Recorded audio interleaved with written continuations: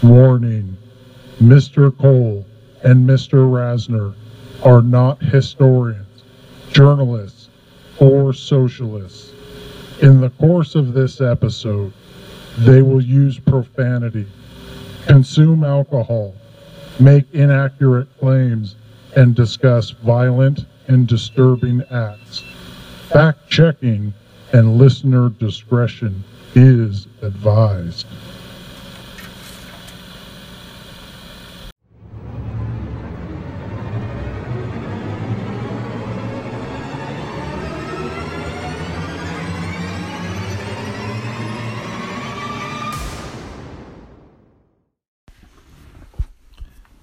All right, welcome to the Epic, episode 10. I am Mr. Cole. And I am the Sultan of Zanzibar. And this is Truck Talk. Welcome to Truck Talk. We only talk trucks. By episode 10, you should have figured that out by now. And clearly we're qualified because we are expert on trucks and everything about trucks.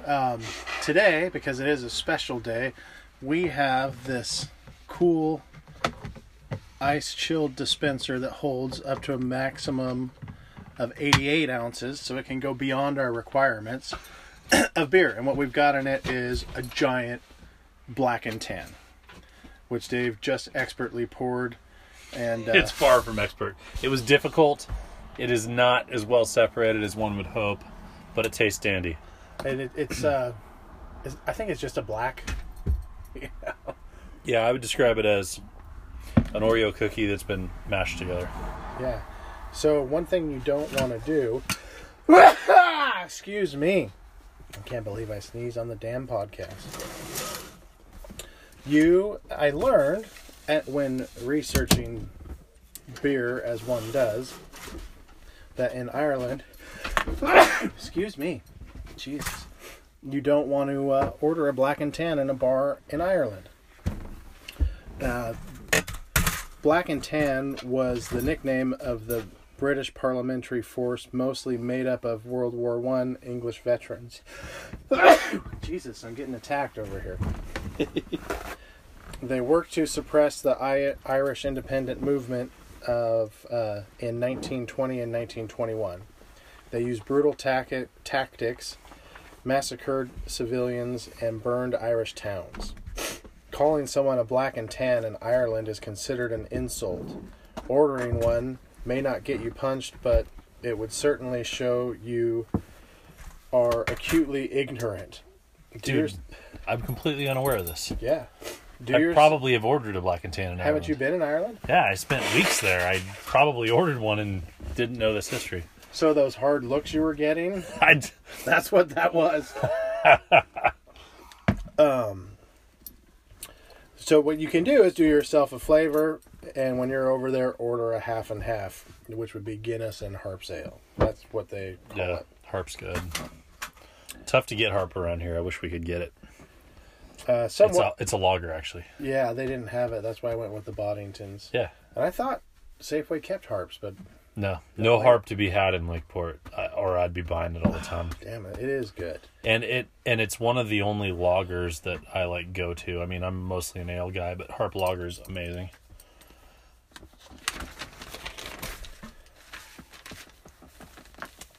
Well, that's cool. What else is new? We have some pretty interesting correspondence. We're a bi-weekly podcast, so you can count on us every 2 weeks. Except for the last 3, maybe it might have been 4 months that it's taken us to get this episode out. In fairness, we've been dealing with 5 and 6 day power outages and shit. Yeah, we're in Lake County, California. We are talking about local brewery, Kelsey Creek Brewing. We have also, beyond this tower of beer, a growler of their Jade Monkey IPA, which we will be drinking. And we'll post a link to this on their site. Fantastic brewery right here in downtown Kelseyville. It's just nice to have something like that in town. And as a matter of fact, we're drinking out of Kelsey Creek Brewery glasses that I picked up today, too. Fine choice. But in between that, some of you may have remembered we mentioned Alex Jones a little bit in the last episode. Ooh. So I reached out to him and I got back. I thought this would be great. If anyone's going to give some crazy psychotic rant, I can't wait to see if Alex Jones would respond to us. It would be amazing. But what I got back was really weird. It said, this message cannot be delivered. So I looked in the news to see what was going on with Alex Jones, because it was his email, but it had this weird generic thing like, you can't talk to us and we're not going to talk to you. Auto reply kind of thing. Yeah. And what happened was, Alex Jones, all of his emails have been shut down, and there's an investigation. Yeah, he's being sued. As he claimed his email was hacked, he sent an email to one of the lawyers from the Sandy Hook's victims, and it contained child pornography. Yeah, I heard about that. So he has offered $1 million reward to his viewers if they can help find out who planted these pictures in his email. So we didn't get the weird, crazy response we expected from Alex Jones, but this is just as weird. It's exactly what you would expect. Nice. I emailed Esther Ludlow from Once Upon a Crime, and from the last episode, we talked about her podcast, a great podcast. I've been enjoying it very much. And she actually responded and said, hey, finally got a chance to take a listen. Thanks. I was getting hungry with all that barbecue talk. LOL. Nice. So, she listened That's pretty, right. because I don't think we talked about that right in the beginning. It was kind of, so she listened for a while. That's cool. Very cool. And, I told Jack Luna from Dark Topic that we talked about him, and he said he would check it out, which was cool. It's cool that these people at least respond, The community is cool for the podcast. And then I had some really crazy stuff where people actually that listened to the podcast told me what they thought. Yeah. That could go either way. My new assistant manager listened, and he was really interested. Remember our first episode, you talked about one of your relatives? I do. That was William Barksdale. Yeah, in the Confederate Army. He was very interested with that. Yeah. And really thought it was cool. So that was kind of cool to get some feedback from somebody. It'd be cooler if he was fighting for the right side. Yeah, true.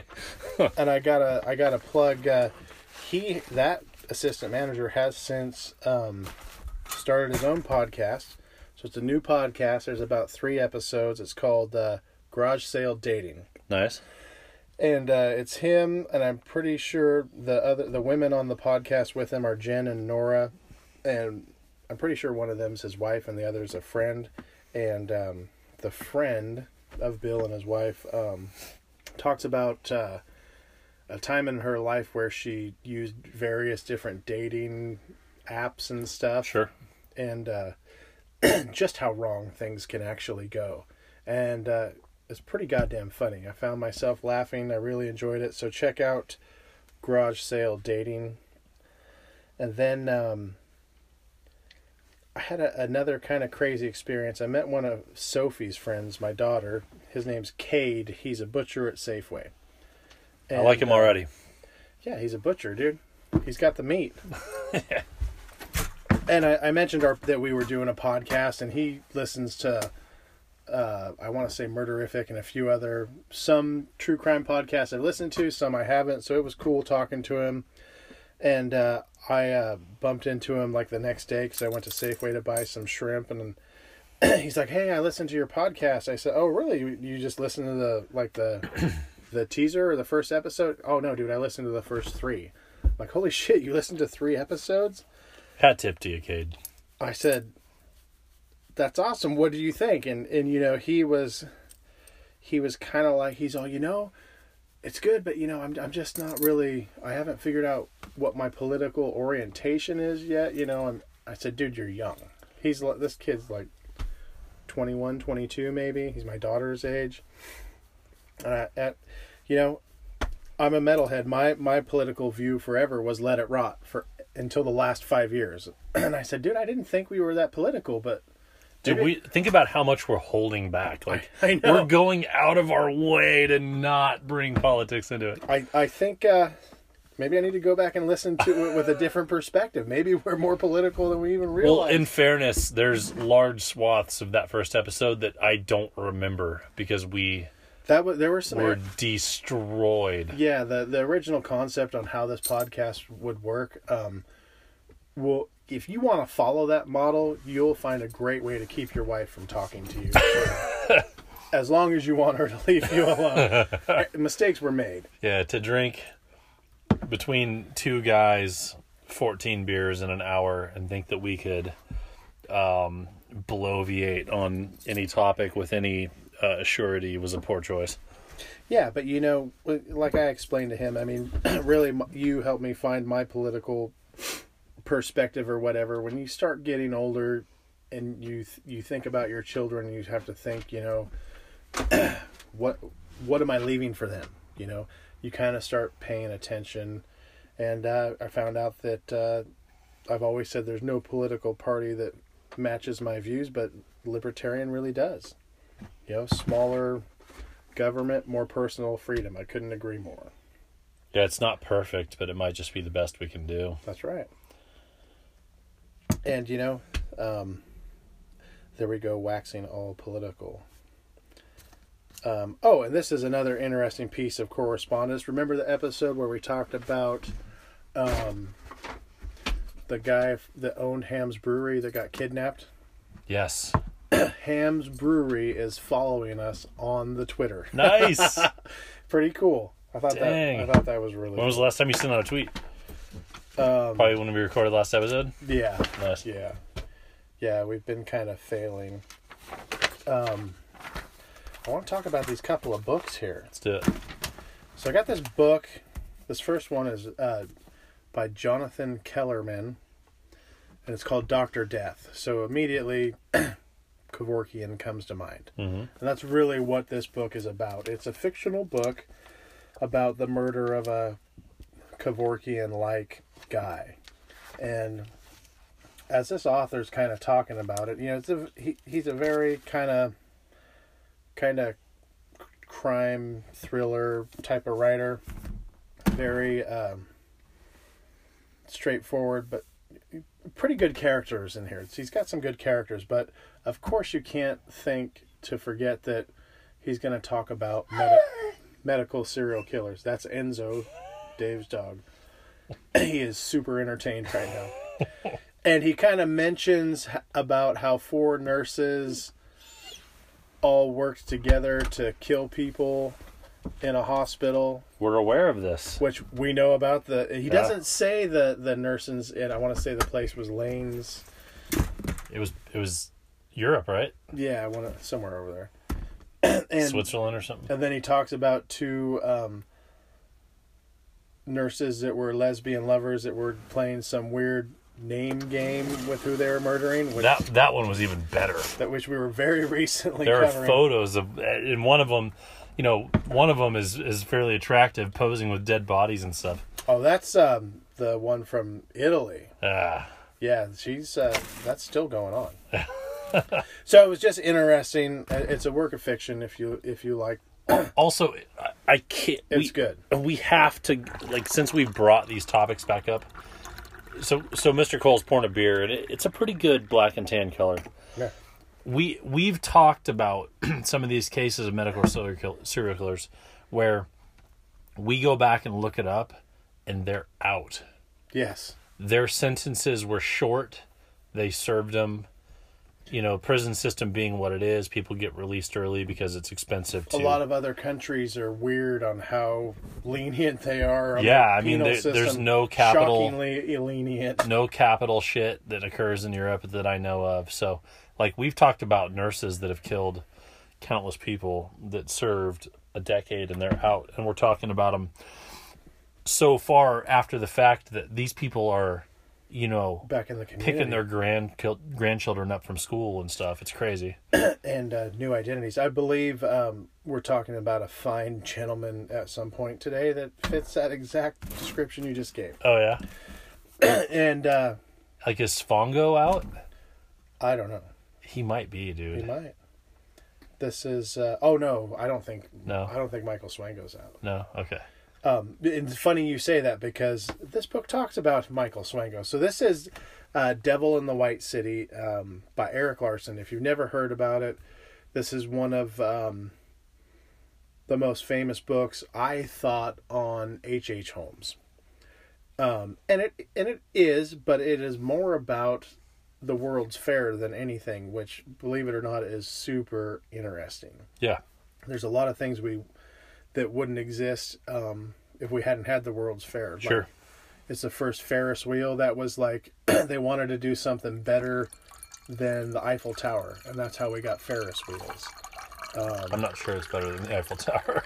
I'm not sure they succeeded there. I don't know, but you hear in this book, they talk about all the different ideas they had. They're amazing what they were talking about doing at that time in the world. The thing that sticks out to me is the debate between power grid, direct current versus altering current. And yes, that's an interesting story in itself. Edison versus Tesla, and they electrocute an elephant in front of a live audience to show how supposedly dangerous altering current is. Also, this it's horrific. They believe that the World's Fair influenced Walt Disney because his father worked on this. Oh yeah.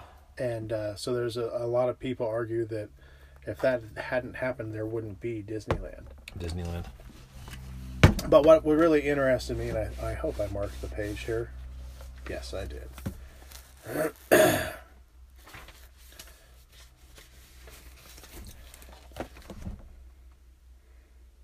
Oh yeah, in 1997, police in Chicago arrested a physician named Michael Swango at O'Hare Airport.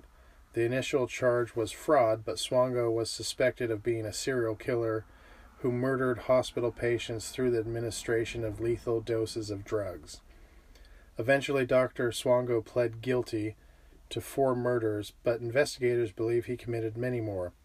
And we haven't covered this yet, but we will. Dave and I have both read a book that is shocking about Swango. Dude.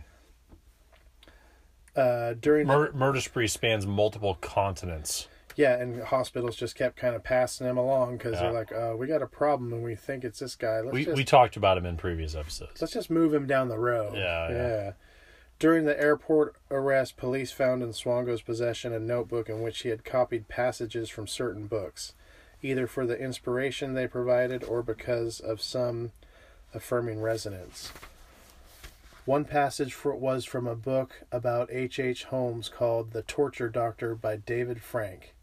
The copied message sought to put the reader into Holmes's mind. He could look at himself in a mirror and tell himself that he was one of the most powerful and dangerous men in the world, Swango's notebook read. He could feel that he was a god in disguise. So, that's pretty interesting. Yeah. And that segues nicely into, I kind of have like a little historical, interesting story in history. Have you ever heard of the Whitechapel Club? No. So, the only thing I know about Whitechapel is Jack the Ripper stuff. Right, and there's a lot of people that believe, as we've talked about before, that H.H. Holmes may have been Jack the Ripper. Yeah, we are unconvinced. I don't think so. Jack the Ripper or H.H. Holmes was going to be executed. So why wouldn't he claim those murders too if it was him? Right. And if in The Devil in the White City, it literally states that he was infatuated with Jack the Ripper. Yeah, I'm not convinced. Me neither. But the Whitechapel Club started in 1989 in Chicago, Illinois, by a group of newspapermen. The Whitechapel Club was named after the place in London where Jack the Ripper killed his victims. Mm-hmm. There were also musicians, physicians, lawyers, and artists in the club, as well as some well-known persons. And you're going to recognize these famous people right away. Finley Pete Dunne, the famous Brand Whitlock, and of course, like you expected, George Ade, just to name a few. I have no idea who the fuck those guys are. Where they met looked more like a murder museum than anything else. A life-size model of their president stood in the corner while the walls were decorated with nooses, knives used to commit murder, pictures of pirate beheadings, and Indian blankets that were stained with blood. Scattered around the room were skulls that they drank red juice from. Since their president never showed up to a meeting, who was obviously Jack the Ripper, they were led by the vice president, and they started around midnight. Cigars, pipes, and alcohol were consumed in excess at these meetings. Sounds amazing. They were private, but sometimes guests were allowed. Attendees would tell jokes, stories, or read monologues and poems. When a member rose to speak, it was the custom in the Whitechapel Club to roast the individual by yelling insults. Sounds like something we would do. It just seems normal. Yeah. In later years of its existence, it became very popular to be a part of this group, and it became very difficult to join. Their first rule was that only 2 members of the same profession were allowed. A candidate had to go through an initiation. A probationary member was required to attend meetings for 1 month and could be rejected at any time by any member that the club voted, and a single no meant the person was out. Jeez. The club began to lose its exclusiveness and reputation as more and more rich and powerful people were admitted. It disbanded in 1894 after 5 years. 1894? Yeah. So the weird... Is it 1888 when Jack the Ripper was doing his thing? I think so. Sounds about right. I'm no historian, but... Oh, no, we are historians. I'm an expert on historians. I know all about them. Oh, yeah. So, like I said, have you ever heard of Arnfinn Nesset? Have not. Probably because Arnfinn Nesset is known as the worst Scandinavian serial killer of all time. He was convicted of 21 murders, but he is suspected of killing up to 138 people. That just, if it's in Scandinavia, that just means they're all really good looking. Yes. The number is questionable, as Nesset admitted to police, "I've killed so many over the years, I'm unable to remember them all." It's a first world problem. Yeah. I mean, 1, 2, I don't know. He was raised from childbirth by his mother, who was a single parent. He never knew his father. This kind of domestic situation is something a lot of serial killers have in common.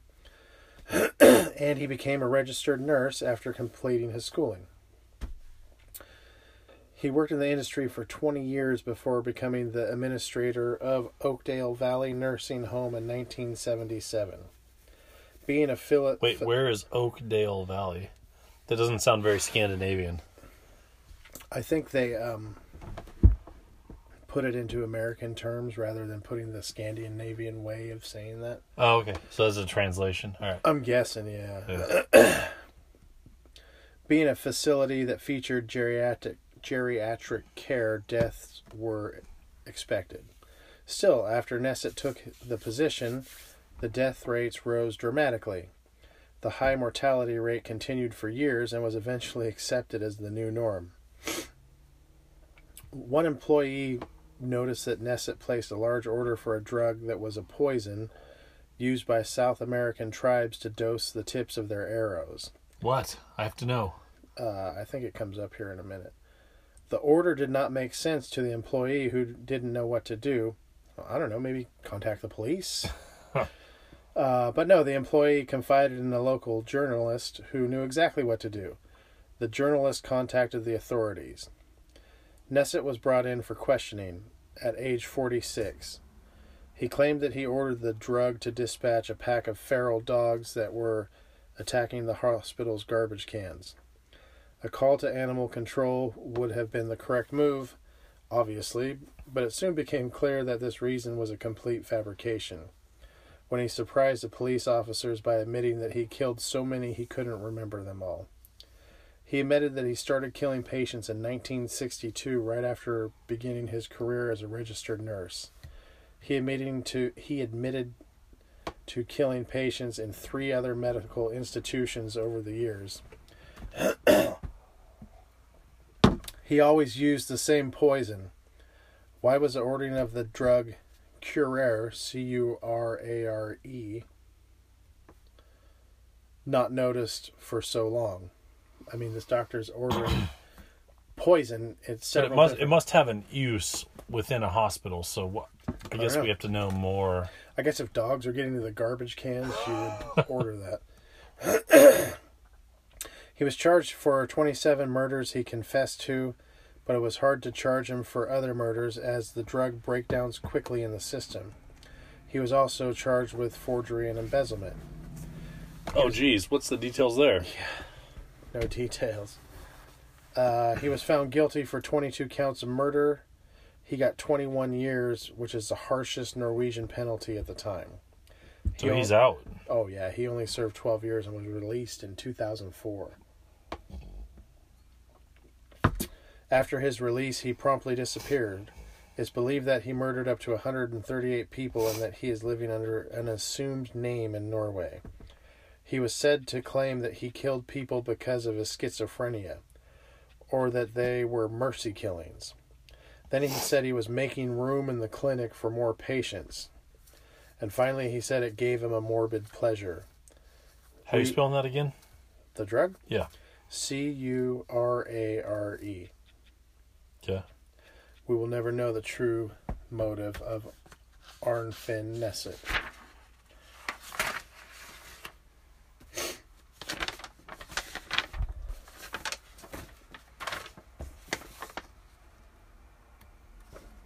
Seems like it's a paralytic. Yeah, they dose their spears with it. Their little arrows. Oh, it's totally a paralytic. I bet hospitals use it for intubation. That makes sense. So maybe that's how he was able to get away with it for so long.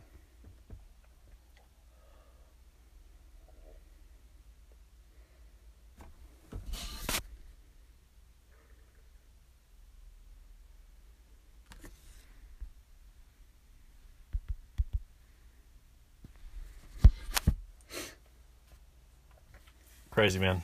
Yeah. I never heard about him before, ever. Norwegians. Yeah. There's just no telling. It's like a whole nother world.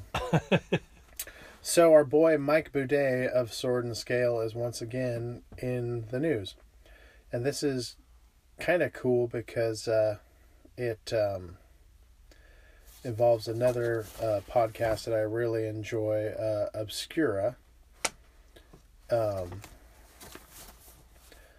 This is from The Verge. The headline is Sword and Scale's Mike Boudet threatens legal action over claims he review bombed a rival podcast.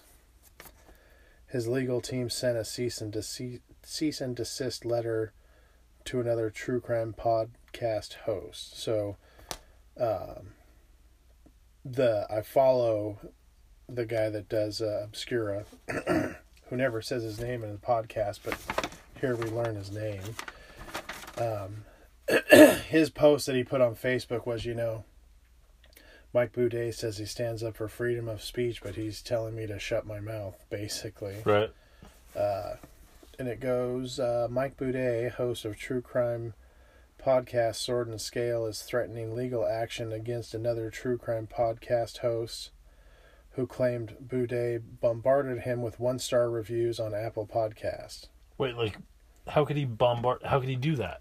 I don't know. He told his audience to go review this guy 1 star? I've never heard Mike Boudet say, give this guy 1 star, but I guess it's like a computer thing you can do.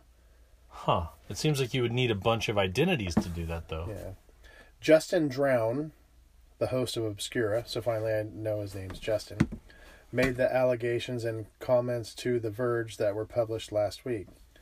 Boudet didn't respond to a request to comment at the time, and Boudet and his lawyers didn't respond to a request for a comment on this article. Drown speculated that an influx of 1-star podcast reviews for Obscura could have originated from Boudet hiring an automated service to inundate the show with bad ratings in an attempt to decimate the rival show. Earlier in the week, the Tampa Bay Times profiled Drown and briefly mentioned his criticism of Boudet as a true crime host. Drown also feuded with Boudet while serving as a moderator on a subreddit for Boudet's show. Boudet's podcast lost distribution after he posted this. Well, we know that Michael Boudet lost his job after he posted the sexist comment. But he got it back. And I will tell you, I've been listening to it, and it's just as good as it ever was, maybe even better. And he got back Monstro, too. There's a whole second season, and if you want to be superiorly disturbed and grossed out, check out Monstro. It's the most extreme thing. It's actually the third season, because what most people don't know is the first season was Disney's Pinocchio. So obviously, any more on this? I don't think there's much more, really. It's come to my attention that we have been victims of a one-star disinformation campaign against our podcast. Well, actually, I don't think that's possible since we've only had 2 reviews, and it was Wyatt and Sophie, and they both gave us 5 stars. No. They're suppressing things. So I would like to blame Timmy Herfenerbler for his 1-star attack campaign against our podcast. So we hired a whole company to do that? Yeah, I mean, there's basements full of people in China making up fake identities. The beer is pouring nice, by the way. We're getting smarter as we go here. We're most of the way through our 84-ounce black and tan. Yeah, it's disappearing quick. Yeah, it is. Gravity fed. We have Penalty Whiskey. If you're a long-time listener, you understand what the penalty is. If you are not, then you'll just have to figure it out. But we have Suntory Toki from Japan here. Japanese whiskey. It smells and tastes like a scotch, like all Japanese whiskeys do. But anyway, that's very what it nice. is. Want to smell? I do. It smells like a very mild blended scotch. Yeah. And we don't even have glasses, so if there's a penalty, we're just lipping the bottle. It's all good. Yeah, it's filthy. So I want to ask you about this episode on Glenn Beck about this. It's not the ultimate scary house, but it's that. I mean, you could think of it that way, but it's something different. So I listened to a Glenn Beck from On or About Halloween, where he interviews a guy named, last name McCamey. His first name escapes me. And he operates a service for adrenaline junkies that it was initially explained to me as the ultimate haunted house, but that's not actually a very good explanation. Because there aren't really like ghosts and shit jumping out at you, right? No. And there he has no other employees except himself involved in the experience itself. He has a few, I think, people that work for him that go out and interview your friends and loved ones about you to find out what most terrifies you. Terrible. And he also states that the friends and loved ones are always willing to provide this information. Oh, I guarantee. It is not hard to get this information out of people.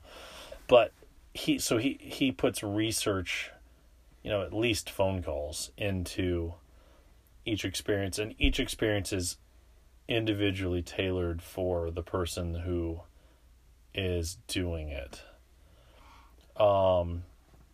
And the idea is to intentionally subject yourself to terror that has your darkest fears woven into it. And we watched videos of it occurring to a few different people, and it basically looks like enhanced interrogation techniques. And when I heard McCamey interviewed, he basically said that is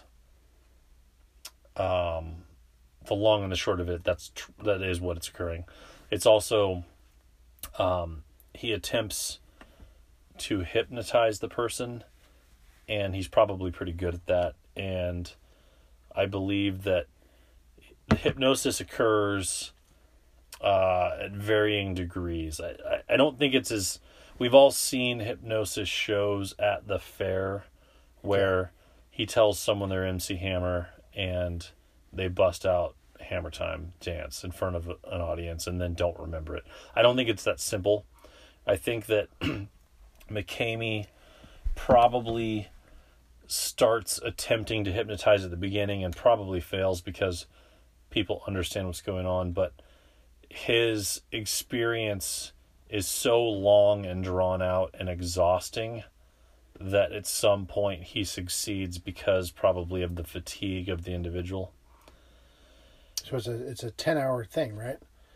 Who knows, right? Like, so he does not answer that question very well in the interview that I heard, which was half an hour long. He says that it's 10 hours, but it's questionable when the 10-hour mark starts. There's something you have to do to initiate the 10-hour mark, and not everyone even makes it to that point. And in order to prepare you for this, the day before you have a full day of tests, which would be exhausting. And then I believe you're on that night. So you're already up. Like think of a 10 hours of torment starting when you're sleepy, wanting to go to bed. Right? So you're tired starting this off. Yeah. Plus, you're cold and wet the entire time because he's intentionally making you cold and wet. So it's tricky business, and it's tricky starting out. It's tricky saying that it's 10 hours because in order to even get to where the 10-hour clock would start, he already is having you hold yourself underwater for as long as you possibly can so he can see how long you can hold your breath, because that's going to be necessary later on. Dude. Right? So, and that's like 10 o'clock in the morning, day before, and you don't get to sleep. So it's tricky business. But at any rate, I found it compelling that people are interested in doing this, and he has a waiting list, and people want to do it, and he does 2 people a week. Wow. 2 people a week. And his waiting list is long, and he gets repeat customers. Wow. People that haven't made it. Oh, by the way, if you make it the full 10 hours, you get $20,000. No one's ever collected, and he says nobody ever will. Wow. He says no one's ever come close to collecting.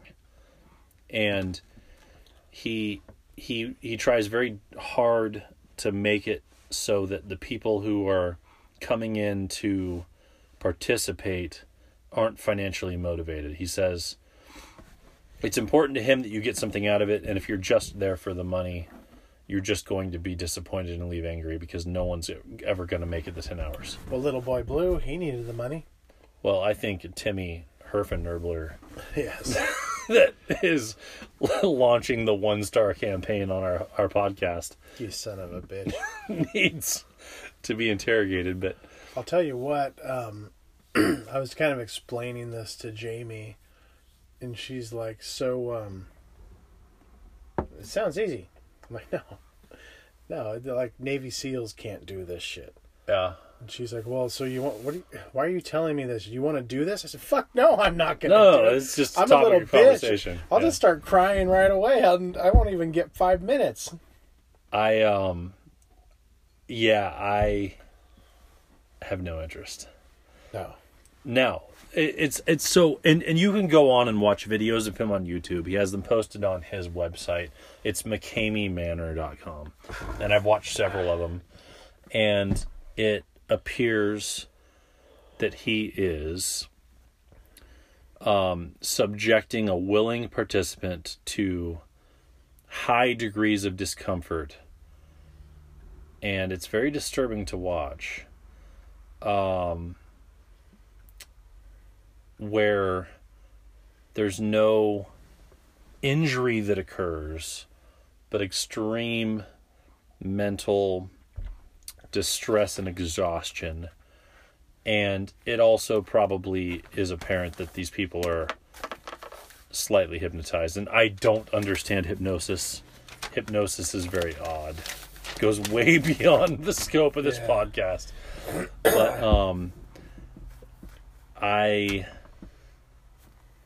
I'm not interested. But what the thing that is most interesting to us, and maybe for the sake of this podcast, is that he has politicians trying to shut him down. There are petitions circulated with hundreds of thousands of signatures trying to get him shut down in the places where he's existed. He initially was in San Diego, my hometown, and he's not anymore. And now he's in the South somewhere. Maybe Tennessee. I shouldn't even say the state because I'm probably not right. But at any rate, 1 out of 50. You roll the dice. Well, it's south of the Mason-Dixon line, so it's really more like 1 out of 25. But should this be allowed? Well, for me, that's a very easy question to answer. You have 2 adult willing participants. The answer is yes. I agree. But it's not that cut and dry for many people out there. And after watching some of his videos, it is disturbing to watch. Just a few minutes I was able to catch. I'm like, I'm not letting anyone do that to me. No way. Yeah. So McCamey, right? So like I watched enough to know kind of what was going on, right? A hypnotized person taking a stun gun and electrocuting themselves with it under hypnosis. That's one of the things that was in there. And how hypnotized was that person? Well, who the fuck knows? Because there's no way to measure that. Right. And hypnosis is, God, it's not science. It's maybe an art. It's just this side of snake oil. It's crazy. I've seen it. I know it exists. Oh, wait till we talk about Argio.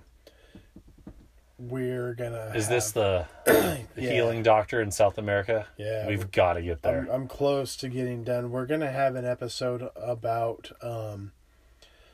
There is such a thing as beneficial possession, where it's a possession for reasons to help mankind be better, and this particular doctor he wasn't a doctor, he was just a normal guy, is part of that. And I think there's more than just him as far as people getting taken over by dead spirits that want to do good in the world. It's beneficial possession. It's coming up soon. As soon as I finish this book, I'll get you the book. I know you're intrigued to read this. I'm obsessed. Dude, it's shocking. It's just like, you can't even believe it. I want to see, there's video from that time. Was this 70s? I believe so. Yeah. So, that dilapidated book that you showed me looked like it was written in the 70s. The book I got, at the bookstore, the used bookstore, they just gave it to me. They're like, "Oh, you can just have this piece of shit. It's falling apart. It's in 2 pieces right now." Dude, But I'm very interested in that subject. So interesting. And, we have all gone and seen movies that were based on bullshit. This very week, Laura and I watched White Men Can't Jump from the early 90s. We went back and rewatched it. It's just a lot of dirty language, really, right? At the time when I was a kid, I thought it was the greatest movie ever. Watching it now, I was like, the truth is that there are real things in the world that are so interesting and real stories to be told that I'm basically not ever going to watch a movie again. I never say never. You're not getting me to a theater for any movie that's not based on a real story anymore. Come on. Because, dude, no. Doctor Sleep's at the theater right now. It's The Shining Part 2, dude. I'm not going to get there. But you know what? I'm going to go see Ford versus Ferrari. Of course. I'm going to go see Midway and 1917. Because those are all real stories that are being told. That's true. And that's what it takes to get me to the theater now. I'll probably be at Doctor Sleep right next door. Doctor Sleep, might occur. I might watch that in my living room, but... Stephen King, dude. Part 2. At any rate, this story about... What's his name? Which story? Oh, it's spelled Arigo.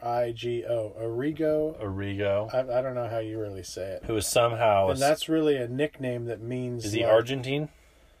Brazil. He's a Brazilian. What's his day job? What's his profession? He works for... He's like a carpenter or something, right? Arigo is a nickname that means like country bumpkin or something crazy. He's just this big goofy guy, and he works in he has a government job, and then he medically treats people for all kinds of ailments for free when he's possessed and taken over by Dr. Fritz, a German doctor from before World War I, the ghost of this German doctor. But for anyone who listens to this, right, so medically treats people, I'm not saying that he suggests that you get more exercise and, maybe try to get more fiber to relieve your constipation. No, he does surgery with rusty pocket knives on people's eyeballs. And just wipes it on his shirt next. And they appear to feel no pain, and they're lined up. And the person behind them in line doesn't get out of line. They sit still and wait their turn and submit to the same thing. And then they get better. I'm pouring some of this IPA, by the way. And Kelsey Creek Brewing. They do a fine job. Jason, hat tip to you. Your beer's good. The people, this guy doesn't go out of business because people stop lining up to get treated. He gets shut down by the government, right? It's fucking crazy. It's just, there's no accounting for it. And the doctors that did the studies and stuff on him are astounded because he's most famous for doing cataract surgeries. Just pushes a guy up against the wall and sticks a knife into his eye and moves it around and pulls out the cataract. And then if it bleeds, he just says, God does not want you to bleed, and the blood stops and the guy walks away and he can see. But in addition to doing this, he works on vaginas too. Yes, there's a disturbing vagina tumor part in that book that my jaw was dropping open. Just imagining, because the family's gathered around her because she's dying, and him and his wife go there to pay their last respects, and Dr. Fritz takes over him, and he goes in the kitchen and gets a knife and starts stabbing it into her vagina. And women and children are screaming, and he rams his hand in there and pulls out a tumor and goes into the kitchen and falls on the ground and throws this tumorous growth into the sink, and he's crying, and the woman got better. So she was gonna die. So this story has not been told by Hollywood, right? No. Think of all the stupid shit you've seen in a movie theater. This story should have been told. It's not been told. Yeah, we're definitely going to do some more, some deeper research on that. And I don't think it's the only one. A big part of me thinks it's you've always seen the stories of these faith healers. Well, they'll conceal a little plastic wrap of little piece of chicken meat inside of a plastic. Chicken livers were famous for that. Yeah, and they'll like tear the plastic open and blood will pour out, and they'll make it look like they're pulling this thing out of their body. Yep. And then they wipe it all off, and there's nothing there. And sometimes the person gets better, sometimes they don't, because it's they think that something's happened, and the mind is powerful. But from reading the things they say about this guy, it doesn't sound like that. He's stabbing knives into people without anesthesia, and they claim that they feel no discomfort whatsoever. And they get better. And they get better. And then he prescribes prescriptions that are so off the wall. Sometimes old prescriptions that are almost never prescribed anymore. And sometimes prescriptions that are so new they're not even available in the country yet. How does he have that knowledge? Crazy. And the other thing that's very interesting is he'll prescribe like 5 different types of things, and usually in really large quantities that don't make sense to conventional doctors, and people get better. But then when a normal doctor prescribes those same medications for the same situation, it does nothing. Like it's something about how him prescribing it. And he's not allowed to take any money or payment for it. That's the other thing. Like, he's not, like, faith healers are notorious for being Up to 200 patients a day.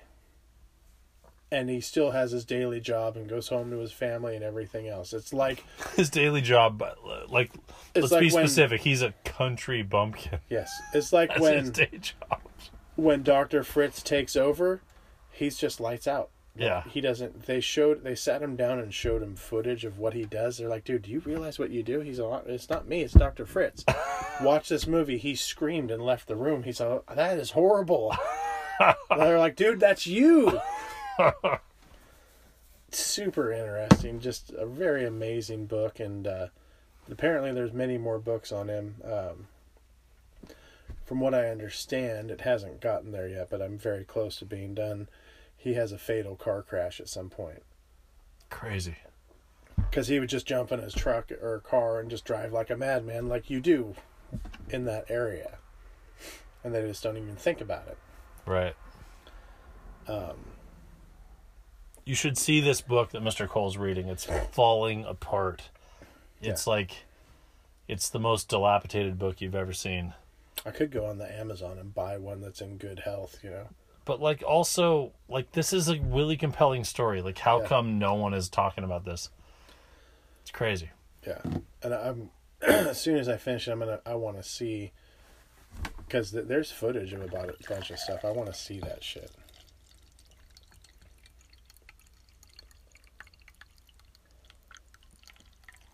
That's a Guinness getting low. Boom. Now, if we finish this, is that our 84 ounces? I don't know. I think it's more than 80. We're supposed to do 84 ounces each, right? I think I don't know if we could survive. Well, I can attest we did have a fine dinner before we started the podcast, so That's true, we did. We're not making mistakes. Keto as fuck, right up until we drank the beer. Yeah, we just ruined it. Yeah, we did. Dude. Oh, I had one other thing I wanted to talk about. Let's do it. So, if you've listened to the past episodes, I've talked about the beers I was going to be making for the event in November in Ukiah. That did not happen because my son's suddenly getting married in January. So I kind of took all those beers and I'm putting them out to his wedding. So sounds smart. I will be there. I will be drinking those beers. You will have those beers if you're invited. You're going to have them. I will still be doing the event in June in Lake County. Unless someone else wants to get married that's imminent. Nobody comes immediately to mind. Yeah, I don't know. But it's like every day that goes by, something crazy happens. It's weird. I hear you. But that's really all I got this week. Anyway, Wyatt and... the bi-weekly podcast that we do have. Wyatt and Erica hat tip. Congratulations. Yes, congratulations. How How are we doing on time? Oh, I think this is a short episode for an epic 10th episode. Oh, 54 minutes. Yeah, we're right on track. Let me, because it'll shut off at right at an hour. okay, well, I'll talk for a few minutes. Or I can stop it and go again, and then it won't limit us. No, let's talk. All right. Recently, I had occasion to talk with... Oh, man, I gotta be careful. Recently, I had occasion to talk with my dad, and he made a comment where he basically said... I said, like, you know, I'm just trying to parent these young children. I'm just trying my best. I don't always get it right. It's obvious to any thinking human being that if you look back in your life by several years, there are things that you used to believe were true that you no longer believe are true. Things that if you look back, you got wrong. And what that means, if you're honest with yourself, is that there are things that you're wrong about right now that you will realize later on that you're wrong about. Well, you know, that's tricky business when you're trying to raise young children because, you know, you're trying to teach them the truth right now. And you think that truth will always be true. And that shit will fuck you up when you realize that you're wrong. And there are things that you truly believe right now that you're going to teach your kids, and later on that's going to turn out to be incorrect. So that's tough. And what I could see probably was that my dad was looking at me parenting my kids and basically saying that I'm probably have new insight as a dad and probably can see things that he got wrong when he was trying to parent me, and that is obviously true, and it's also okay. You know, I love my dad, and this doesn't change that. And all of that really connected when Laura and I talked about, I believe it's a chapter in a Jordan Peterson book called The Future is a Judgmental Father. And this shit can change your life. What occurred to us to be true is what is the idea of looking at Christianity and the Judeo-Christian ethic, but maybe you don't believe in God. So that's basically thinking that all of us Christians and Jews or whatever have this imaginary friend in the sky. Well, like what then, right? Because that means that all these people that profess this faith are living as if there is a judgmental father watching over their shoulder. Because a judgmental father is the way that God is portrayed in the Old and New Testament. Well, what is that like, right? So what we come to find out is that at the end of your life, maybe you'll be judged by God, maybe you will not. Either way, who you will definitely be judged by is you at a later time, and probably your kids. So that's, how much time do I have? That's tricky business because that's not pretend, and that's not, I need more time. Do we need to pause or what? Second, yeah. All right. What were you saying? Dude, so, like, let's say you get to the end of your life and you're thinking about life as lived under the watchful eye of a judgmental father, sort of the way the Bible portrays it. Well, like, let's say there's nothing to God and all that. So what's really going to occur is at the end of your life is you're going to be judged by you as an elderly person looking back at your life when you were younger, and more importantly, you're going to be judged by your children and maybe even your grandchildren if you live to be old enough. And they're not going to be little kids anymore. They're going to be adults, and they're going to be mothers and fathers. So for me, it's really interesting because what's true is that I have a son, and I will probably live to be, 75 years old. Statistically, it's probably true.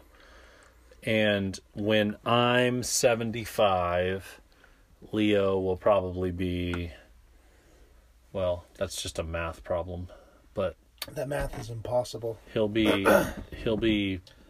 40 or something. And what he will be is a judgmental father, because he will be a father. And as a man, you're not really a man until you've tried to raise children. Like it's important. That's controversial, but if you don't like that, fuck you.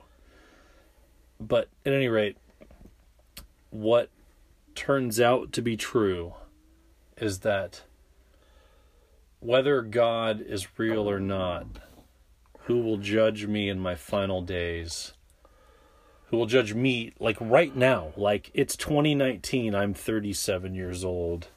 I had a full day today and I have a full day tomorrow. And I'm going to try my best, and I'm either going to fucking get it right or I'm going to fail. But whatever happens, I'm living my life right now. And that life, what I do today and tomorrow is subject to judgment later on. Yes. By me at a later date and by my son, who will probably be about the age I am now when I'm dying. And I'm currently, as we speak, a judgmental father. And I'm trying my best to live my life so that if a judgmental father were looking over my shoulders, that I would do okay holding up to that judgment, because in my mind that's what God is. And whether or not God is real, what will definitely occur is that in my last days my life will be judged by a judgmental father, and that will be my son. And so I'm left to conclude that even if there is no God, if you live as though God, the judgmental father, will judge you later on, you will do very well when you're actually being judged by your children and grandchildren and by yourself. That's all I got.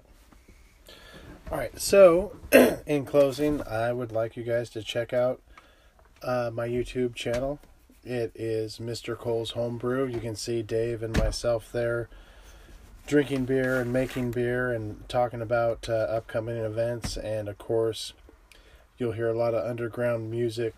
My band, The Word, my friend's band, The Church of the Seventh Angel, my band, Captive Bolt, my friend's band, Uncle Daddy, and of course, my new band, Everlasting Faint.